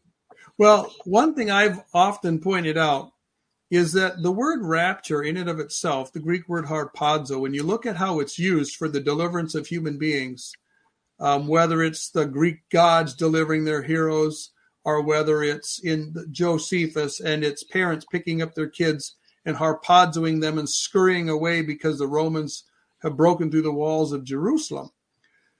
In all these circumstances, the use of the word harpazo implies that you are pulling someone away from the very jaws of death, that they're on the brink of disaster. And I think that's what's going to happen. I think as the church age is winding down and we've got the stage of iniquity building deeper and deeper on this globe, we're going to come to a point where we're starting to actually get nervous, I think, in America, in a way we've never been nervous. We're thinking, wow, if the rapture doesn't happen quick, we might be going into the tribulation, and we're going to be coming right up on the edge of this thing. We're going to be seeing the stage setting for Gog and Magog and just insane amounts of warfare going on in the world. We're going to see this famine, this intentional famine, a new world order design famine going on in the world. We're going to see plagues going on in the world that some of them have been engineered. We're going to see a lot of stuff going on in the world, and it's going to be getting ugly in every color, except it won't be the degree that it's going to be in the 70th week. But it's going to be ugly to us. It's going to be stuff that nobody has seen before. And then, before we come up to that time exactly, we're going to be scared, and the Lord's going to snatch us out of the jaws of death. And then the world is going to be ushered immediately into this time of tribulation. And they're going to have ugly in every color. And it'll be way beyond what we were experiencing at the end of the church age, because it's going to rapidly accelerate. Yeah. And then, you know what? And just to everybody listening right now, we're saying this and you think, okay, so we got 3 or 4 more years. No, we can rapidly accelerate in 2 weeks. Yes. It can go that quick. We can go off a cliff here at any time. You can drop one nuke. That's all it's going to take. Yep. Right? Everything will change within a day. All right. So we're really flying by the seat of our pants right now. Yep. I mean, really. Another thing I think about too is that we don't know how much time transpires between the rapture of the church and the opening of the 70th week. We don't know if there's 3 weeks, 3 months. Some good Bible teachers think there might be a year, 2 years, 3 years. Mm-hmm. We don't really know. And I like to tell people we have come, I believe, into a place where we could see the rapture at any moment, even though I suspect we most likely have a couple years left. Yeah. All right. Well, Kevin knows when the rapture's coming. It's when it happens. Amen. I miss my brother. Here we go. That's a great point, though. That's a great point, Lee. The rapture could take place now, and the tribulation won't begin for 2 or 3 more years. Yep. It's really. We're really. I told these guys before, we're in uncharted territories now. Absolutely.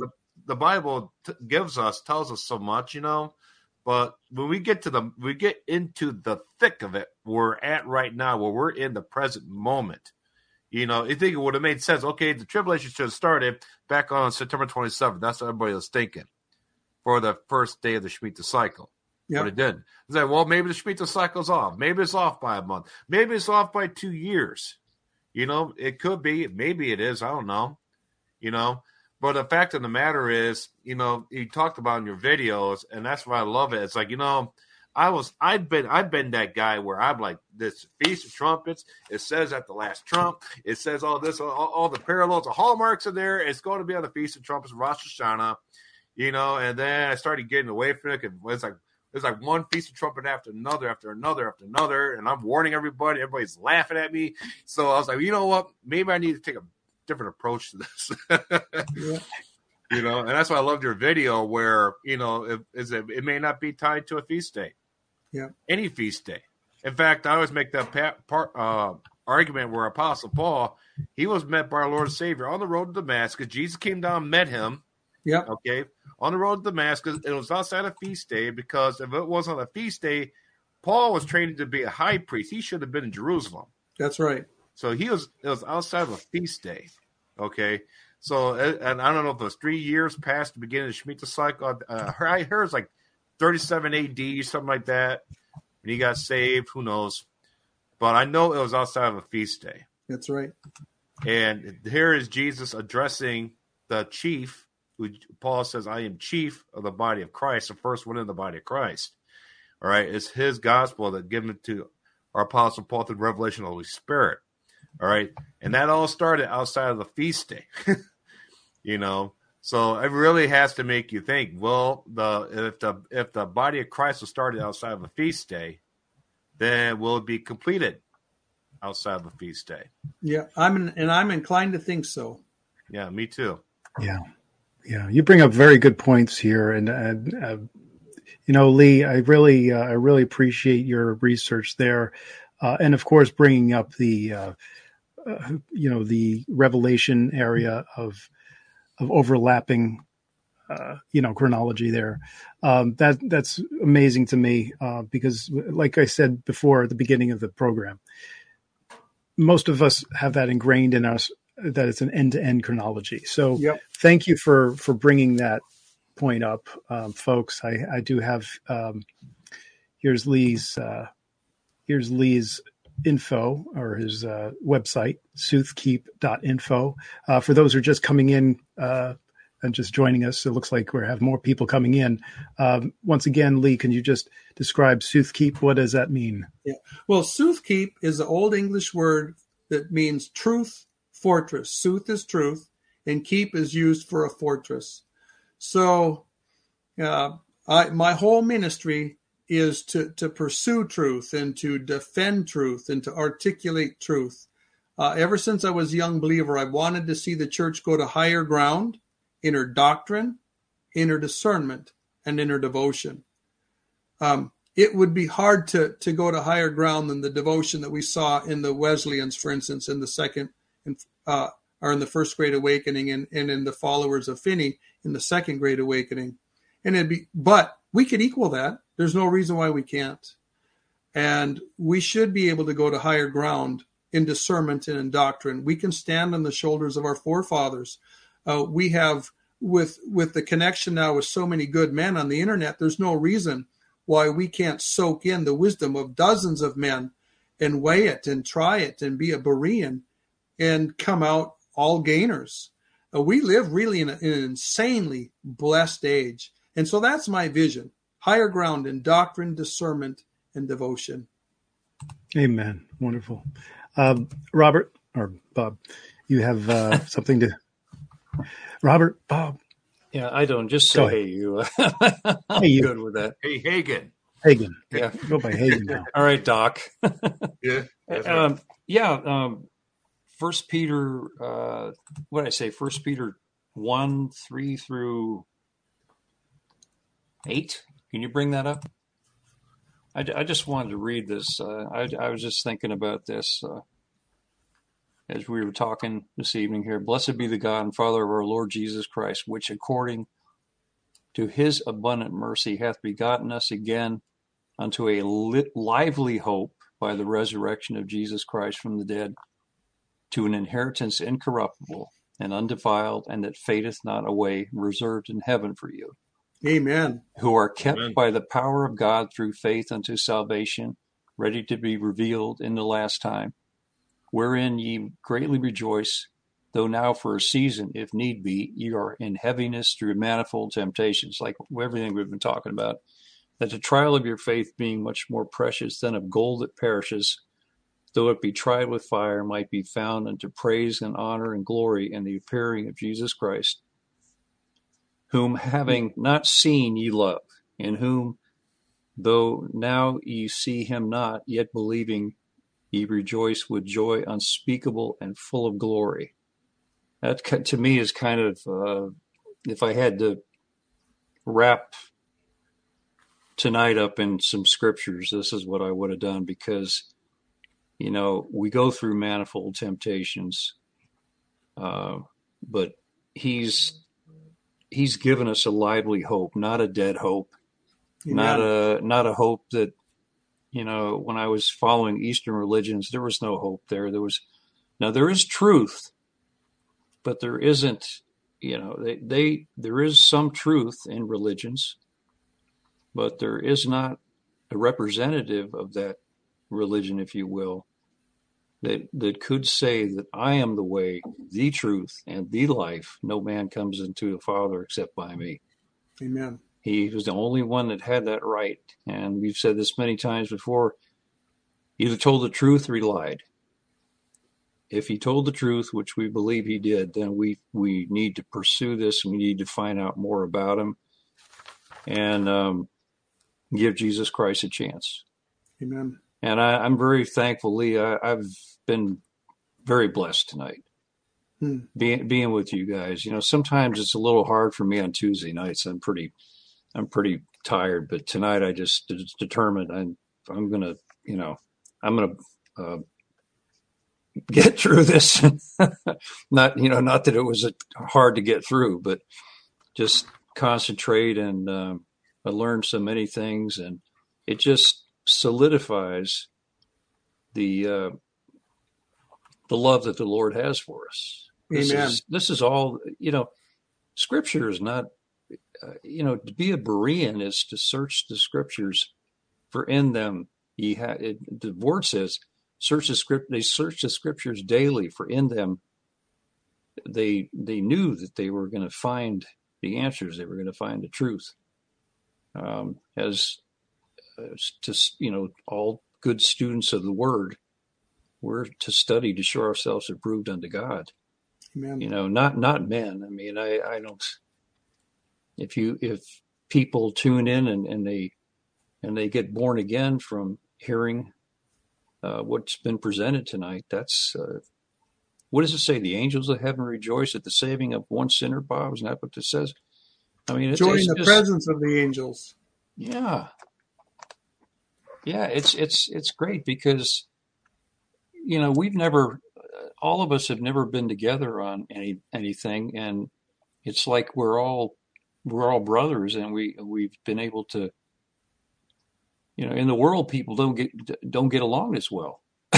I'm just being straight with you, Yeah. Hey, who is this guy?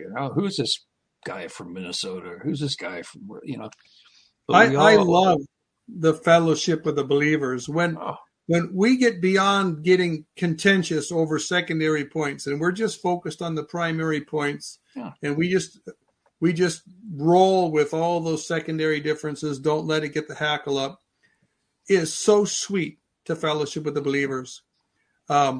We just went on a trip to Montana, whirlwind trip for Thanksgiving, and a gentleman whose lives out there in Montana, who had been watching my YouTube channel, connected with me, and I knew he was from Montana because I saw the 406 area code, and that was the area code that I grew up with. So I asked him where he lived in Montana, and he told me. I said, hey, we might be coming through there on our way home, or close. We should get together for coffee. He was so excited. So we made an arrangement to stop for coffee, a little coffee shop. But he also invited some of the friends from his home Bible study. So here's he and two friends were there, and my wife and I hadn't met them. They hadn't met me. And then those three hardly knew each other. That Bible study just got started rolling. We had an incredible time of fellowship with people that we hadn't met. But when we have Jesus Christ as the center, it's sweet. Yeah, it's sweet. Yeah. See, that's it's such a, and the word says to not forsake the assembling together of the brethren. I mean, Amen. This is where, you really can't be a Han Solo and go through this life as a believer. We need the strengths that each other have. We've talked about this many times too. Yeah. I need the strength. I need Bob's strength. I need Greg's strength. I need the strength that you have, and Kevin and all the other folks that have been on here. It's to like Kev says, to re-energize the batteries, to get the batteries Amen. Back up to snuff. So it's. Oh, wow. That passage you read too, there was a line that's often stuck out to me where it says, kept by the power of God. Right. Mm-hmm. And this is such a blessing, because when we get saved, picture reaching out and touching a live electric wire. You out of a choice of your will, reach out and grab that wire. But once you grab that wire, now you're not letting go, because now the wire has a hold of you. Mm-hmm. And I think this is very similar to being kept by the power of God through salvation. We reach out with our feeble faith and we say yes to the Lord. We embrace him. But once we embrace him, he embraces us, right. And he will never let us go. Right. Amen. It's like the body of Christ. The body of Christ only has an entrance, no That's exit. Right. Only an entrance. And you can't try to force your way out through the entrance, because there's constantly people coming in. There's no way. It's constantly people coming in, and there's no way you can get out through that entrance. You are sealed. Amen. There's no exit door. Yeah. Amen. That's why we call Bob the Doc. Yeah. The body of Christ right now is going through a spiritual sealing. Now, if you think about it, it's been 2,000 years. So from God's perspective, it's like, well, I like to do it all for you all at once, but it's going to take 2,000 years for everybody to be born, live a life, and die. All right? So that's going to have to be the case, a spiritual sealing for about 2,000 years. But when the very last person enters through that doorway, that entrance, the whole body itself becomes sealed, because no more coming in. The last person came in, the body sealed, nobody else is coming in, and that is when the rapture resurrection takes place. God addresses the entire body with a glorification, a bodily glorification at this point. One big birthday for the body of Christ at the rapture resurrection, where we receive our glorified bodies at that point. Amen? Amen. Amen. That head will have his body. His body will be complete. Amen. And then there'll be the fullness of the man. Right. The people make that argument about pre-tribulation rapture. Why does rapture have to happen? I was like, well, there's two different gospels. You got a kingdom gospel during the tribulation. You got gospel of grace right now. Yeah. You gotta close out the gospel of grace. And everybody that's partaking in that gospel. And that gospel of grace is everything that's included with it is a spiritual sealing, Ephesians 4:30, and then a resurrected body. So that way we have a body that's able to traffic with the mortal plane during the millennial reign. All right. So we need to have mortal bodies. All right. I mean, immortal bodies. Make sure you get that straight. Immortal. So that's why the rapture resurrection, folks, has to take place. Amen. All right. Because you're talking about a completely different set of people than who God is dealing with during the time of Jacob's trouble. Who is he dealing with? Jacob, Israel, the kingdom gospel. Okay, so he's going to finish this project up and move on to the next project. Basically, it's like you can't start the dinner till everybody's here. It goes back to where I say that everybody must be in. You must wait for the very last person to come into the body of Christ before it's shut down, sealed, and then immediately, in an instant, rapture resurrection takes place. And everybody that has died and is living will receive their immortal bodies at that point. Amen. Amen. What a wonderful day. I had a rapture dream once. I don't have many dreams. Did you? But you know how in a dream you dream you're falling, and it's an awful feeling, and you wake up in the fall.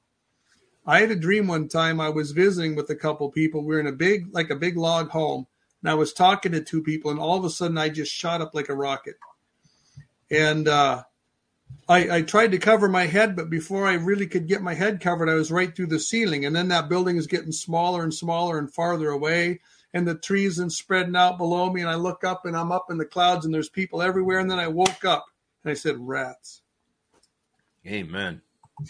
Oh, Amen. wow. But I felt myself going up. And I suppose I felt that experience because when I was in the Army, I was in choppers a number of times. So you have that fast acceleration up that you're used to. Well, I've had a rapture dream as well. And I can relate to that feeling of just being lifted up at a tremendous speed.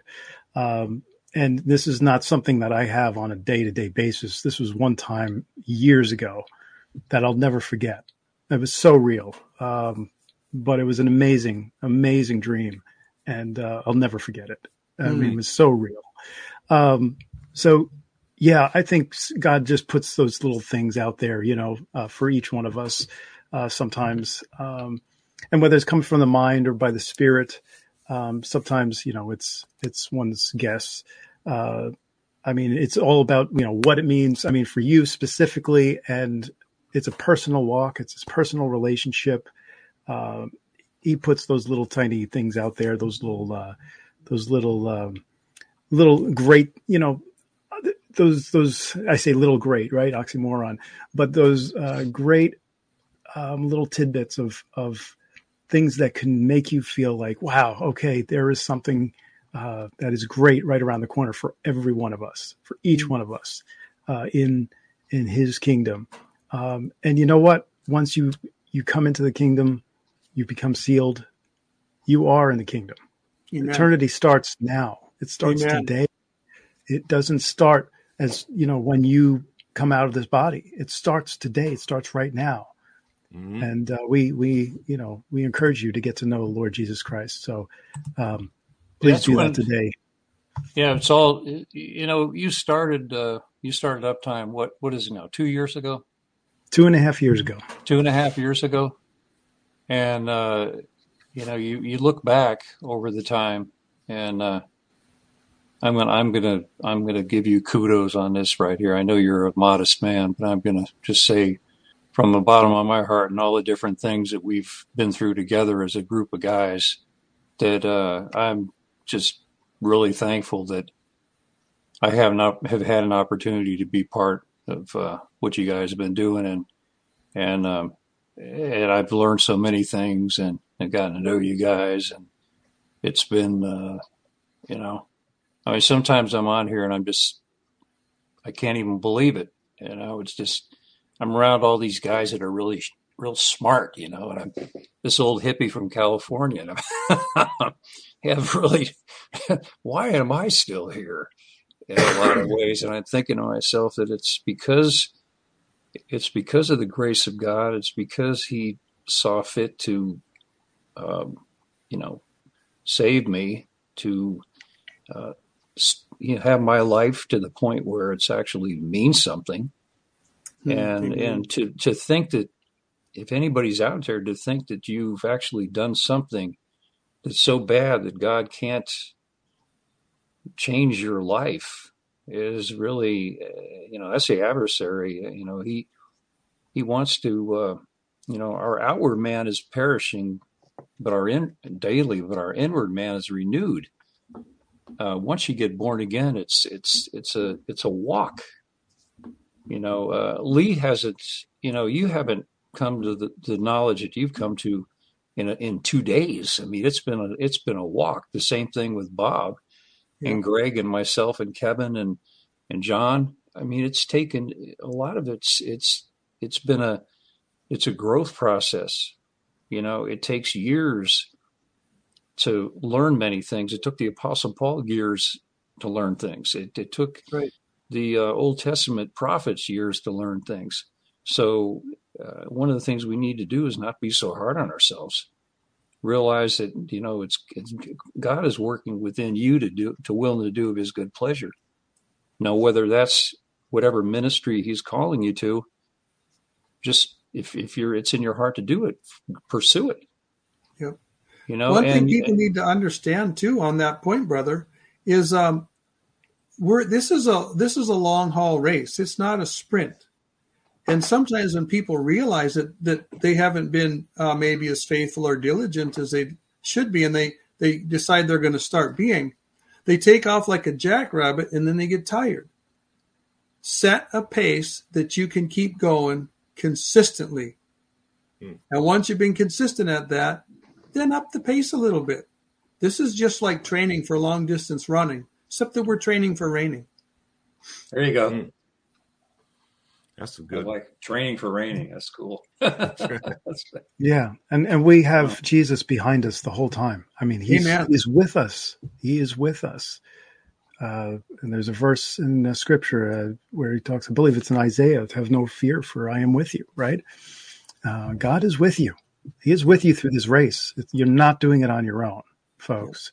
I can't say that I'm doing all this setting up uptime by myself. No, this was God's purpose and plan long before I was even born, before the foundations of the earth were even laid down.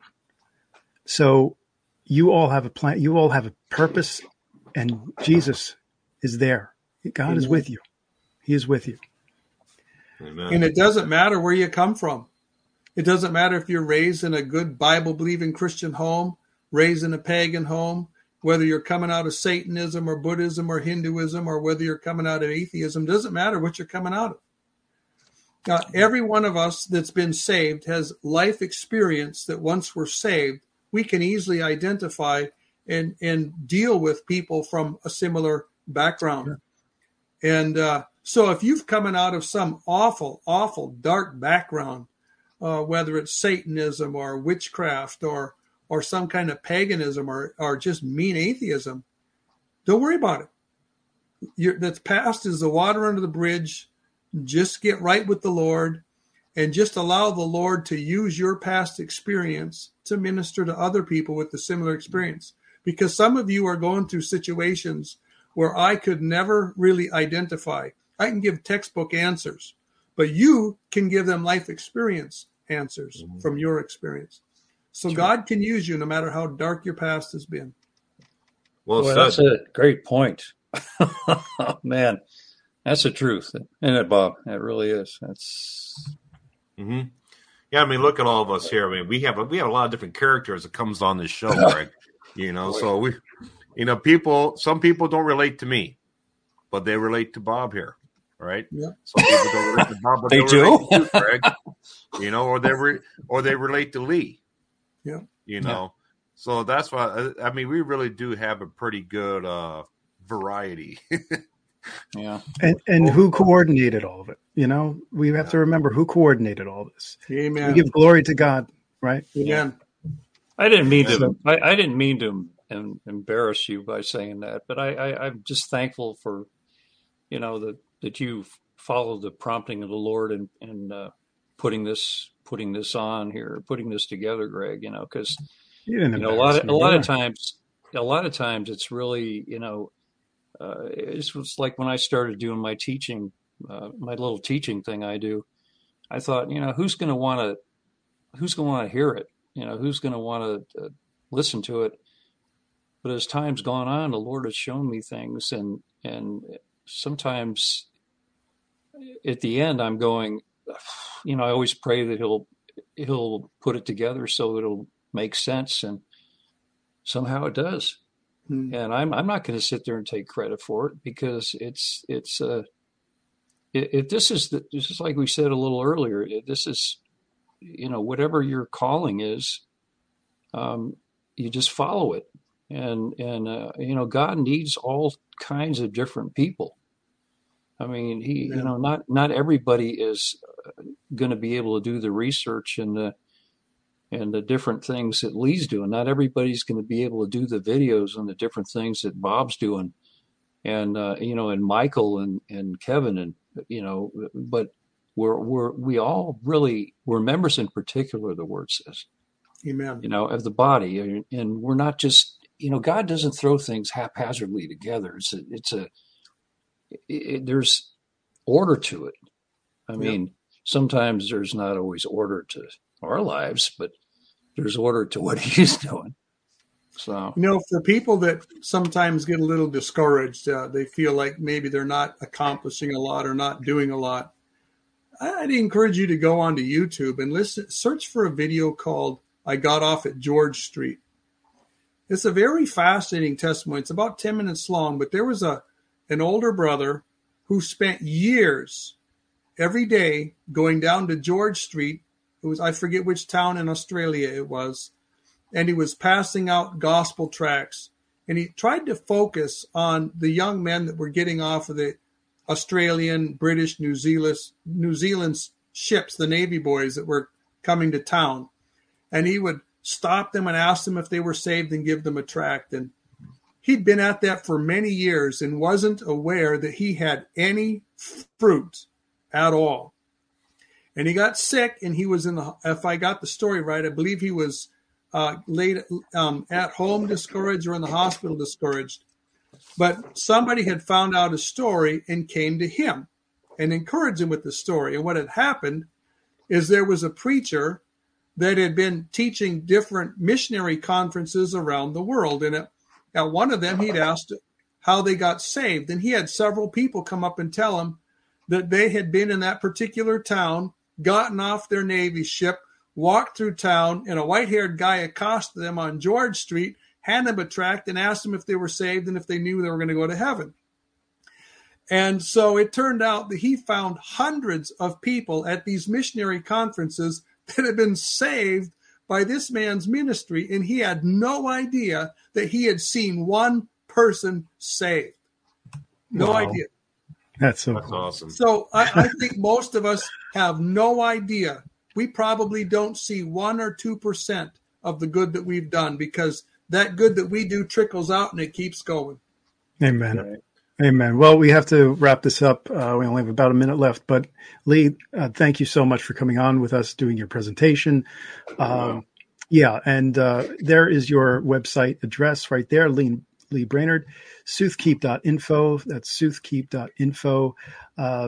Please go to his YouTube channel also at www.youtube.com that's /@soothkeep. So that's the @ symbol. All right. Once again, this was an amazing uptime and much needed, perfect timing in my mind, in my view. But yes, thank you so much, Lee, for coming on with us. Enjoyed the time. All right. And thank you all for coming on with us to Uptime. Another Uptime. We appreciate your presence and all of your comments. So once again, as we usually say, if it be the Lord's will, we'll see you next week. All right. God bless you all. Take care.